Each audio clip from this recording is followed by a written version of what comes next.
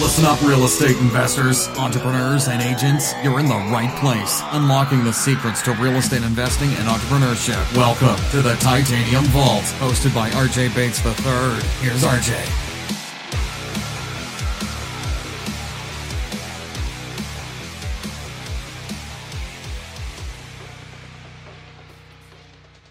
Welcome to the Titanium Vault, guys. I'm your host, RJ Bates. Today I'm sitting down with Paul Thompson. How you doing, man? I'm doing fantastic. Thanks for having me on. Yeah, man. So, I'm excited to have you on because I always find stories about people that found a way to, leave corporate America and get into real estate investing full time. I always find those super inspiring. I guess I don't really consider myself a guy that left corporate America because I don't know if I had a high enough qualified job to be considered that, but those stories always resonate with me. So take a second to kind of briefly tell people about, the beginning of your journey and how you got into real estate investing. Sure thing. So I was a corporate drone. I, did all the traditional corporate America plan where you go to college, you get a job, and by the age of 22, my life plan was complete. I was facing down this barrel of having to work for the next 40 years. And I thought, what is this really what I planned to do here? Is this really what life's about? Right. But at 22, I did not have the wherewithal to know there were other paths. So I did what the default plan is to just kind of settle into your job, make the most of it. And I, got married, had kids, got a mortgage, and got fat. And it took me about 15 years of living that life, what's so sneaky about it is that it's not a horrible life. Compared to most of the world, it is actually a fantastic life. So keep it in perspective, but it's not a life of abundance. It's not a life of freedom where you get to control your own time. You're being lured into a snare. And I kind of realized that I was in this real world matrix and that I was a wage slave. Yep. And so I had to figure out a way out. And I looked for into a lot of different things. And after doing a lot of research, then I landed on real estate. I could buy some houses here or there and just kind of step my way into it and kind of create a transition plan versus just pulling the ripcord and jumping off and seeing if I can build my plan on the way down. How many people in your life when you were working the corporate job were telling you, you're living the American dream, you're making good money, I'm so proud of you? Was that kind of something that was common in your life?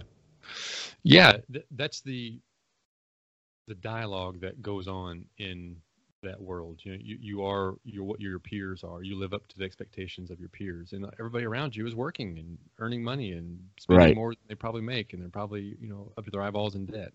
And so you don't know that there is another way to view the world until you branch out and see that there are alternatives. And it's funny to think about real estate as being an alternative, but I think now it should be like that should be the default plan. But that's the realization it took me far too long to make. Right. I remember, and I love my parents, right? But I remember when I got promoted to general manager of that pizza restaurant that I'm not allowed to say, that they took me out to dinner. They bought me presents for my desk. Like I became the general manager of the TCU restaurant. Okay. Mm-hmm. So they bought me a little horn frog to go on my desk, some decorations to go on the wall, and they were just so proud of me. And I remember several years later when I told them, hey, I'm starting my own company, which, mind you, my parents are entrepreneurs. Like, they've owned their own business since 1992. The look of fear on their eyes and, are you sure that's what you want to do? And it's so surprising to me that so many people have that reaction compared to, hey, I'm going to work this job for the next 20, 25 years.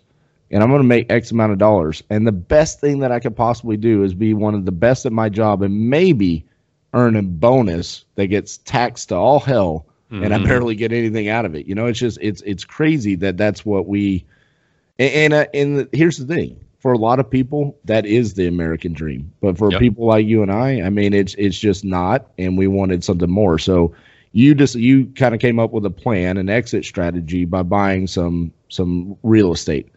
Talk about that, and what did that look like? Were those rentals, owner finance, lease options? What did those look like? Yeah, I've done about everything under the sun when it comes to single family, but I started with just buying rentals. And I bought, like in Little Rock, Arkansas, where I live, a house for $30,000 that I borrowed private money from, put $10,000 of my own money into it, and then I refinanced it with the traditional bank afterwards, a local commercial bank, and pulled all of my capital back out, repaid the private lender, and it's the buy and refi strategy that's been around forever. Right. And I did that and have about $150 a month of residual income that I still have from a property that rents for $650, and I have no money left in it. And I thought, this works. This is probably not the class of neighborhood that I'm going to spend my time in, but the theory worked, and I liked that approach, because if it had gone badly, and it didn't go perfectly, but if it had gone really sour, it wouldn't have bankrupted me. I would have been able to recover from that experiment. So I look at doing any sort of business as doing really small tests and putting it out in the marketplace, testing it in the real world, and say, okay, this worked, this didn't work. Okay, let's make an adjustment and let's keep going. And you just constantly make refinements. And that's what I did with all these different techniques: owner financing, subject to, lease options. You name it, I've done it. And there are pros and cons to each mechanism. Yep. And each technique. And I really am a big believer in not being overly technique driven, but more learning how to find access to deals and finding access to money and knowing how to piece them together. Oh man, I love what you just said there, because I'm the same way. And I get asked now to go speak at masterminds and events and things like that. And I always ask them, I'm like, do you really want me to be like super technical? Because that's really not like what I'm passionate about, and I think a lot of times people get too wrapped up in like, okay, I need to know every last little detail of how to do an owner finance transaction or a subject to transaction. And whereas that's important, there are people out there that you can lean on and ask for support that should be a part of your team, be it, your title company. If you're in an attorney state, the attorney, you can ask questions and they'll walk you down that path. And if you've surrounded yourself with the right people, the technical side of things will get answered. But what will never get answered is surrounding yourself by networking and bringing in deals and just opening up opportunities for yourself. So I wholeheartedly agree with what you just said there. You talked about that first deal that you did, 30,000 and rents for 650. I mean, that's a 2% deal. And you kind of brought up, it's not necessarily the neighborhood you wanted to be in, but that's kind of the nature of real estate. If you're going to get those high rental spreads, those 2% deals, which what I mean by that is the rental income, the gross rental income monthly is 2% of what you're paying for the property. Right. If you're going to get those, you're going to be in those lower class areas. So when you got started, is that kind of what you found was your niche, was staying in those D, C class areas where you were getting those 2% rentals, or did you immediately start transitioning to nicer areas? I definitely made the transition, but it wasn't immediate because I was still learning techniques. And unless you have $1 million piled away that you can go invest, it's hard to buy Class A properties with debt that you can actually cash flow. Right. And so there's this trade-off between the class of neighborhood you're in and the amount of cash flow you get. And Class A properties are fantastic. They just don't cash flow very much. You have a much better chance of getting capital appreciation, though. So it depends on your season of life. And so I was in a season of life where I was just getting started. And so I bought C-class properties. I would stay away from war zones, but C-class properties. And then I learned the additional techniques that allowed me to buy Class A properties or B-plus properties. And that is where owner financing comes in. That's where sub-2 comes in. And that's where using private money comes in. So those are the three favorite sources for me to actually raise money. And that's the way I operate now. I hardly use banks at all anymore, other than what I already have in place, because I just don't like the fuss with them. Nice.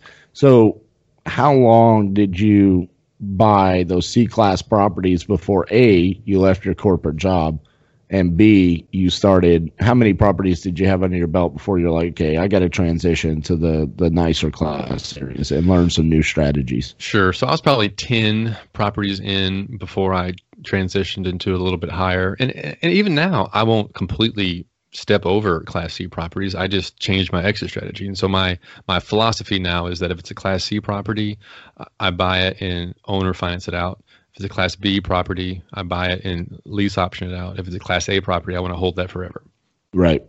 And that's a great way to do it. And I mean, again, you brought up appreciation. I mean, I'm assuming that's the reason why you want to keep those Class A properties. Yeah, they're way less headache, and I have much long. And so I've gotten to the point now where I've got enough properties where I have enough cash flow that I don't need to actually add to my cash flow in order to be happier. I would just have to find a way to invest that money if I got more. So now I go and I'm looking for wealth building and creating additional streams of income.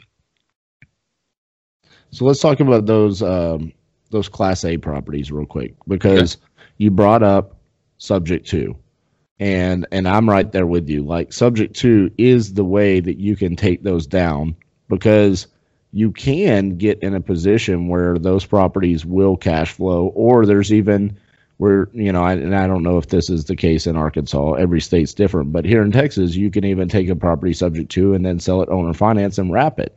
Sure. And so that could be a really good strategy for those Class A properties if the numbers are tight, but you're still getting into a Class A asset. So real quickly, for the people that are not familiar with subject to, can you kind of break down like just a broad description of what that means? Sure. I'm glad you asked that, because a lot of people have a lot of confusion around it. So in real estate, or really even in just the English language, when someone says this is going to happen subject to this other thing, that is just saying with the exception to. And so I'm going to take title to this property with the exception that I'm not going to pay off your mortgage. That's all a subject to is I'm going to buy your property subject to the existing mortgage that's in place. And so there's a lot of things that you can buy sub to, but what we refer to as subject to often is just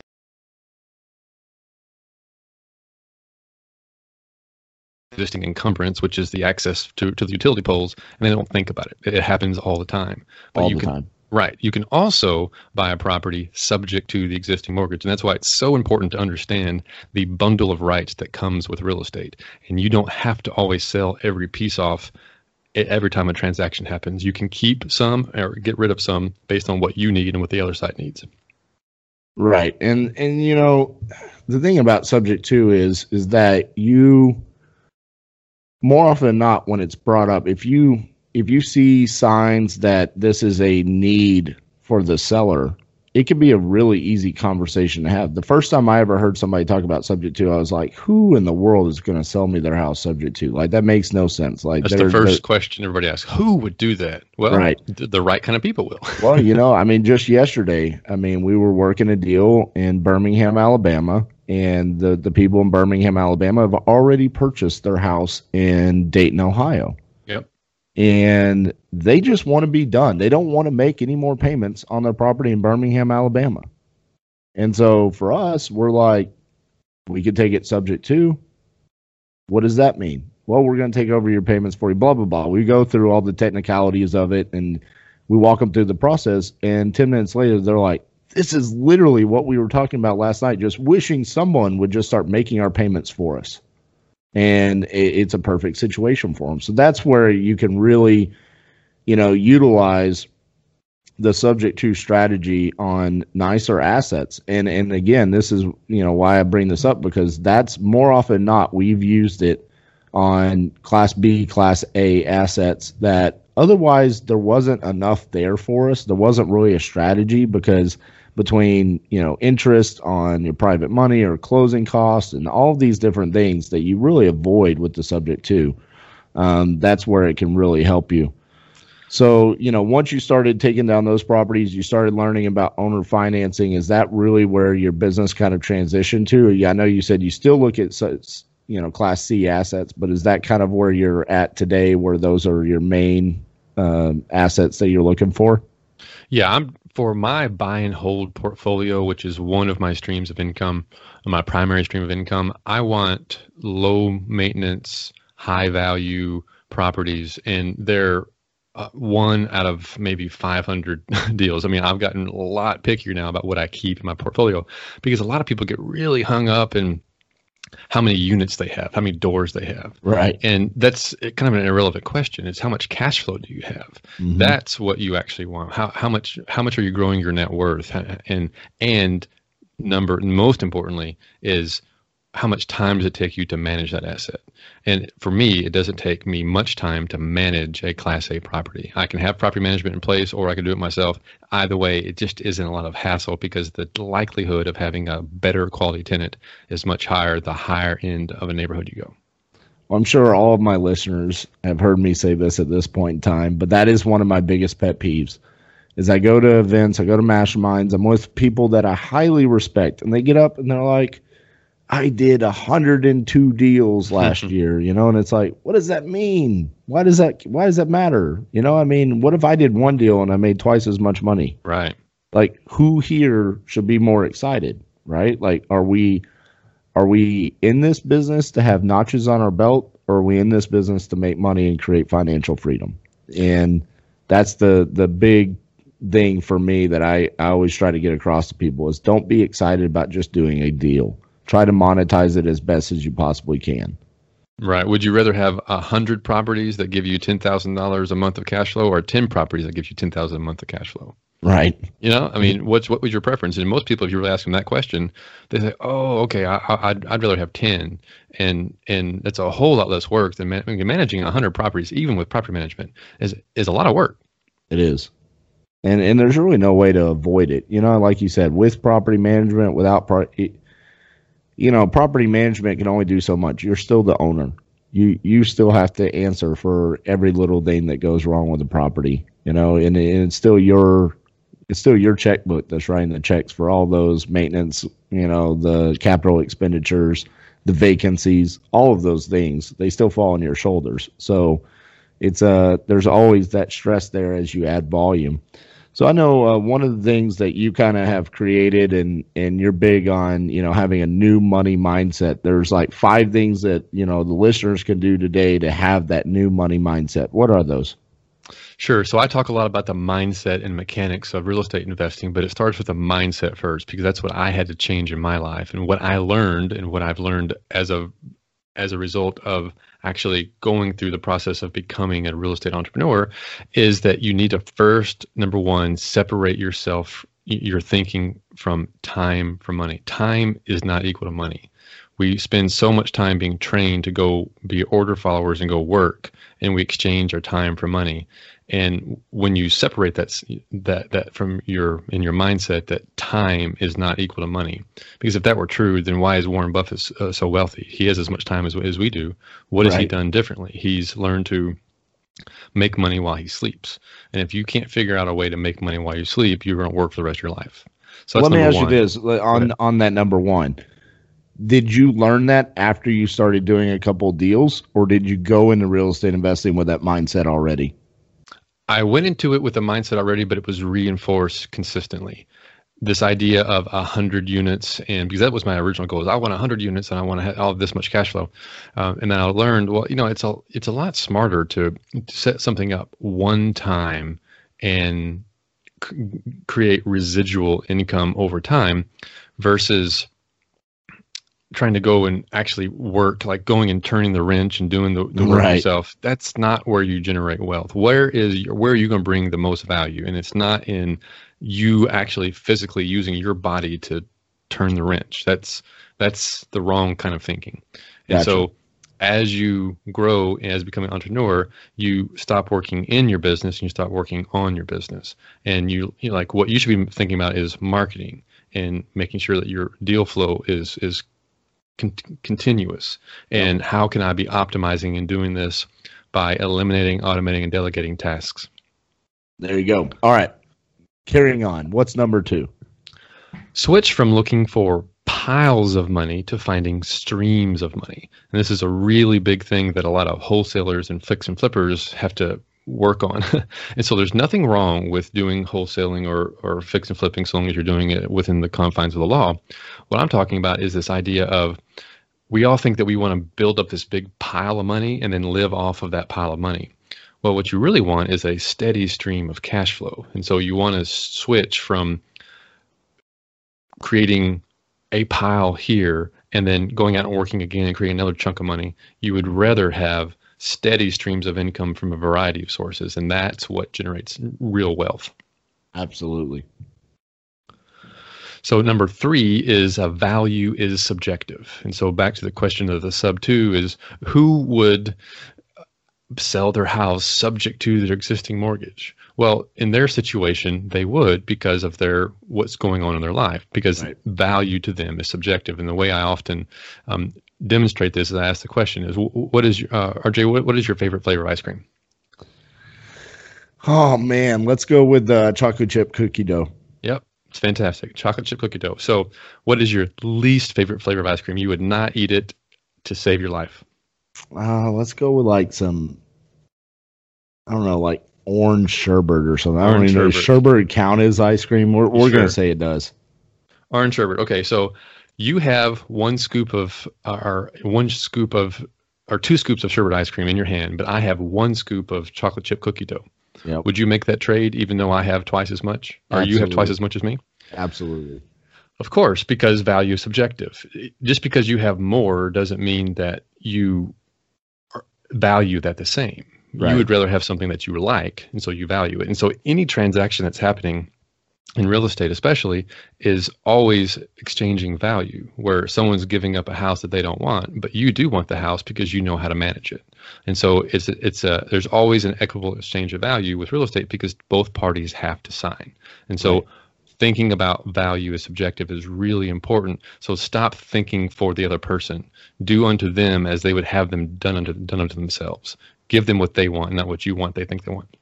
I love that. I love that because, you know, I say it a little bit simpler, but it's basically the same thing. Like, we're not buying houses, we're solving problems. Yep. And when we go in there, I'll use a classic example. I'm a part of a Facebook group. It's a community of newer investors. Mm-hmm. And I guess I'm one of the senior guys in there, and they've asked me to be a part of the group to kind of just lead a little bit. And I had a property that I was looking to wholesale in Birmingham, Alabama. And I posted the property and I said, hey, I'm asking $30,000 for this property and it's rented out for $650. Literally, I'm not making those numbers up because Paul used them earlier in the interview. Those are literally the numbers. And I said, this is a great cash flowing asset. Who wants it? Everybody in the group's always talking about they want to have cash flow, right? Right. Now, nobody in that group tried to solve my problem. What they tried to do was get the deal exactly the way they wanted it. I had about 37 people in that group say, if you'll sell or finance it to me, I'll do the deal. Nobody stopped to ask me, RJ, what is your need in this? I need to wholesale this property for cash flow for my business because this is a new branch and that's my need. So at that point in time, they should have gone out and tried to raise private capital to purchase it and have somebody else finance it. But instead, there was nobody there that wanted to do that. They wanted to be lazy and just ask me if I would sell or finance it. So move forward 48 hours, I found somebody else not in that group that asked me what my need was. I'm wholesaling this property. I need the cash flow for this new branch. Someone solved that need, bought the property, and now they have a great cash flow asset. So again, solve problems, don't buy houses. It's the same thing you're talking about. Just add that value and change your mindset on it. You know, it's just when you do that, that's when you start to see your business really take off. Yeah, and the best way I've found to lead with that is because if you ask somebody, "What's your problem?" they won't tell you. What you ask them is, "Tell me about your situation," and just listen. And when people start talking about the situation, you can glean from them. Oh, okay, I see what you have a new branch and you're growing and you just need an infusion of capital. Right. So owner financing doesn't work for you, but what would work for you? Exactly. I mean, coming from a guy that loves to owner finance and seller finance things, I mean, it's like I would love to do that. It just doesn't make sense now. I'm not set up in Birmingham. I don't know. I'm not going to infuse $25,000 of my own cash in a brand new branch so I can make a couple $100 on a property. Like that's not in my business plan. My business plan is to wholesale property. So it's absolutely right, man. If someone had just spent, and really what you're talking about is like a couple of minutes, and with a seller, it could be a lot longer. They could have a much longer list of needs and reasons why they're trying to do things. But the whole time, when you get a seller into that cycle, that's where the money's made. That's where you're finding out, like, maybe I could ask them to seller finance this, or maybe subject to is the best way. Or just at the end of the day, maybe it's, hey, I make a cash offer, or even if you have the opportunity where it's not a good fit for you, you can even, refer it to a listing agent or something like that if it's just not a good investment property for you. So there's so many different ways, but more often than not, the seller is going to tell you exactly what they need. Yep. Okay, moving forward. What's the fourth Number mindset? 4, 5 new money mindsets. You don't actually want money. You want what money can do for you. And so this really throws people for a loop because everybody says they want money, especially if they're entrepreneurial and they're a real estate investor. Yeah, I want money. Like, no, not really. Because if I were to give you this offer of you could exchange places with Warren Buffett, he's, I think, 79 years old, if memory serves, and he's one of the richest men in the world. And if you could just change bodies with him and have all the control that you wanted, you could live the life, however you wanted, would you make that change with him, RJ? No. Why not? Because he's 79 years old. I mean, right. Wait, but he has all the money in the world. Right, but it's not going to. I'm not going to lose 45 years of my life, right, for the money. I mean, right. That's where I'm at. And that's true with most people because you don't actually want the money. You want to be able to do with your life what money allows you to do. So if you are always just chasing the money, you'll have trouble finding it. If you chase people's problems, like you were talking about, and become a problem solver, then the money will come to you in a way that you didn't predict, and you will find yourself much happier thinking about what you could do with the freedom that you bought yourself. Right. And let's also be real, okay? Warren Buffett's got more money than that man could ever spend on anything. Do you think he does it for the money? No, not at all. That guy's playing a game, and he enjoys playing the game. Exactly. That's what he's doing. All right. Exactly. What's the fifth new mindset? You have plenty of money for all the things that you truly want. How many times, for those listeners listening, how many times have you actually truly desperately needed the money and absolutely not found a way to raise it? And this is really important when it comes to finding deals and then matching up deals to money. If you can go find consistent access to deals, you will have all the money that you ever want. Right. And that's hard for some people to believe, if you haven't gotten into a cycle of getting deals yet, it's hard for people to believe that there is that much capital just sitting around. I heard a number the other day, someone from an IRA company, and the trillions of dollars that are sitting in IRAs, or maybe it was billions. I don't know. It was more money than any of us all could ever use, and it's astronomical how much capital is just sitting around earning next to zero interest.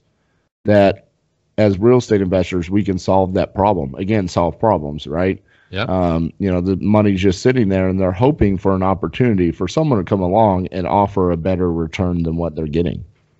Lazy money. And there's a lot of people out there who would be very happy to get 5 or 6, 7% from their money if you knew how to deploy it and they had trust that you knew how to do it. Right. So I know you talk about, finding a tribe of like-minded people that can get you to greater success.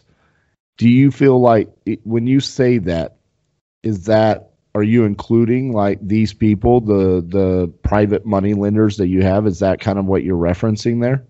That's part of it. Certainly. You will always rise to the expectations of your peer group. So you need to constantly be upgrading your peer group. And that's exactly why I do podcasts. I'm sure that's why you do podcasts, is you want to meet people, have interesting conversations, and learn something. And your value to the world is equal to your network times your ability to solve their problems. So Man, if you I can love that. solve the problems of the people that you know and the people that they know, then you will have net worth beyond your imagination. And real quick, for the people that are, maybe this isn't resonating with you, let me go ahead and break this down on a like very specific example. I am at this point in time in my business, because we're trying to grow, time is the most important thing to me. I don't have enough time in the day to accomplish all the things that I want to accomplish. There are newer people that either listen to the podcast, see me at a networking event, see a Facebook post of me saying, hey, I did this or that. And they say, man, I would love to sit down with RJ and take him to lunch and just pick his brain. And they literally ask me that. Now, for me, the most important thing for me is time. I don't have enough of it. And if you are trying to grow your network and be with people at another level from where you are in your career, don't ask to take their time. Find a way to make it a reciprocal relationship. More often than not, in today's world with social media, it's very easy to learn what somebody wants in their business. A lot of us are using either Instagram, Facebook, whatever it is, to kind of talk about our business. So for me, I'm pretty transparent. You know what I'm doing. I'm doing deals in Dallas, Fort Worth, Phoenix, Alaska, Hawaii, St. Louis, all these places, right? If you want to find time with me, find a way to add value to my business, either by bringing me a deal or finding a way to do business with us, whatever it is, add that value first. And then next thing you know, it's like we talked about a gentleman that's working with me that he also does business in Little Rock, Arkansas. Mm-hmm. And that's how that happened. I mean, he immediately added value to my life, and now he comes in my office. He hangs out with me regularly. We're doing deals. We just bought his neighbor's house together. That's all because he made it reciprocal from the beginning. So when we talk about adding your network, just make sure you do it with, again, a forethought of what you're trying to accomplish, and put yourself in the other person's shoes. Just like when you're in a house with a motivated seller and you're trying to find their needs, find what my needs are, or find what Paul's needs are before you try to build that relationship. What are your thoughts on that, Paul? Yeah, I totally agree. You come at it with a spirit of service. Yep. And I have a thing about people coming to me and they use that word, pick your brain. Yep. And I was like, that's not the way to approach. So if you're wanting to get somebody's attention that's at a level above you, that's not the way you lead. You lead by asking, how can I help you? And better yet, don't actually say, how can I help you? Because that then puts the problem back on them for them to help them tell you. No, go figure it out yourself. Or offer, how about this? I can go put out some signs for you, or I have a virtual assistant that I've hired in India that's really good at scraping leads. Would that be helpful for you? Can I share that with you? That is something that will get people's attention. I'm telling you right now, if somebody did that for me, I mean, you are light years ahead of 99% of the people that reach out to me. Right. If someone said they would be willing to go put out bandit signs for me, I mean, that would just be like, okay, whoever you are, you've got the right mindset. And you and I talk about that frequently, where mindset is very important to us. I literally, I just met Ed and Taylor Pugh. They're out of Charlotte, North Carolina. And I loved what Taylor said. He said that when he takes an Uber and he gets in the car, if the radio is on, he asks the Uber driver to turn it off. And at one point in time, one Uber driver said, can I ask you why you asked me to turn the radio off? And he said, because I don't know what you're listening to, and my mind is the most important thing that I have. And whatever it was you're listening to was not what I chose to put in my mind, and I have to keep my mind right. And that kind of resonated with me, because I do think mindset is so important. That's why I wanted to bring up, your 5, money mindset, how you can change your mindset on it. And really just your whole story is based around you changing your mindset for your life. From leaving your corporate job to creating financial freedom through cash flowing real estate assets. That was a huge mindset leap for you and change that you had to go through. So very, very true. So let's the last thing I want to wrap up with is you talk about 3 investments you can make this month to set you up for future wealth. What are those? Number 1, always invest in yourself. Before you can help somebody else, you have to invest in the intellectual capital, the gray matter between your ears. That's the most important real estate that you have, is what you know and what you can do for other people. So that can be listening to podcasts like you're already doing, reading books, YouTube, Windshield University, whatever it takes to put now the knowledge is so available. It's been democratized. You can go and get it for a very low cost, if not free. And once you invest in yourself, you invest in your network. Back to the point I was saying that your net worth is equal to your network times your ability to solve its problems.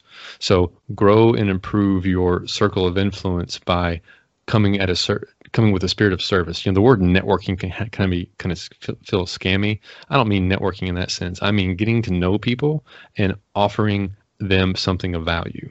And when you do that, things open up for you in your life in a way that you simply cannot predict. Then you invest in assets. Number 3, invest in assets, which creates streams of income. That's when you go and buy houses, and that's when you go and buy investments that create these streams of income I'm talking about.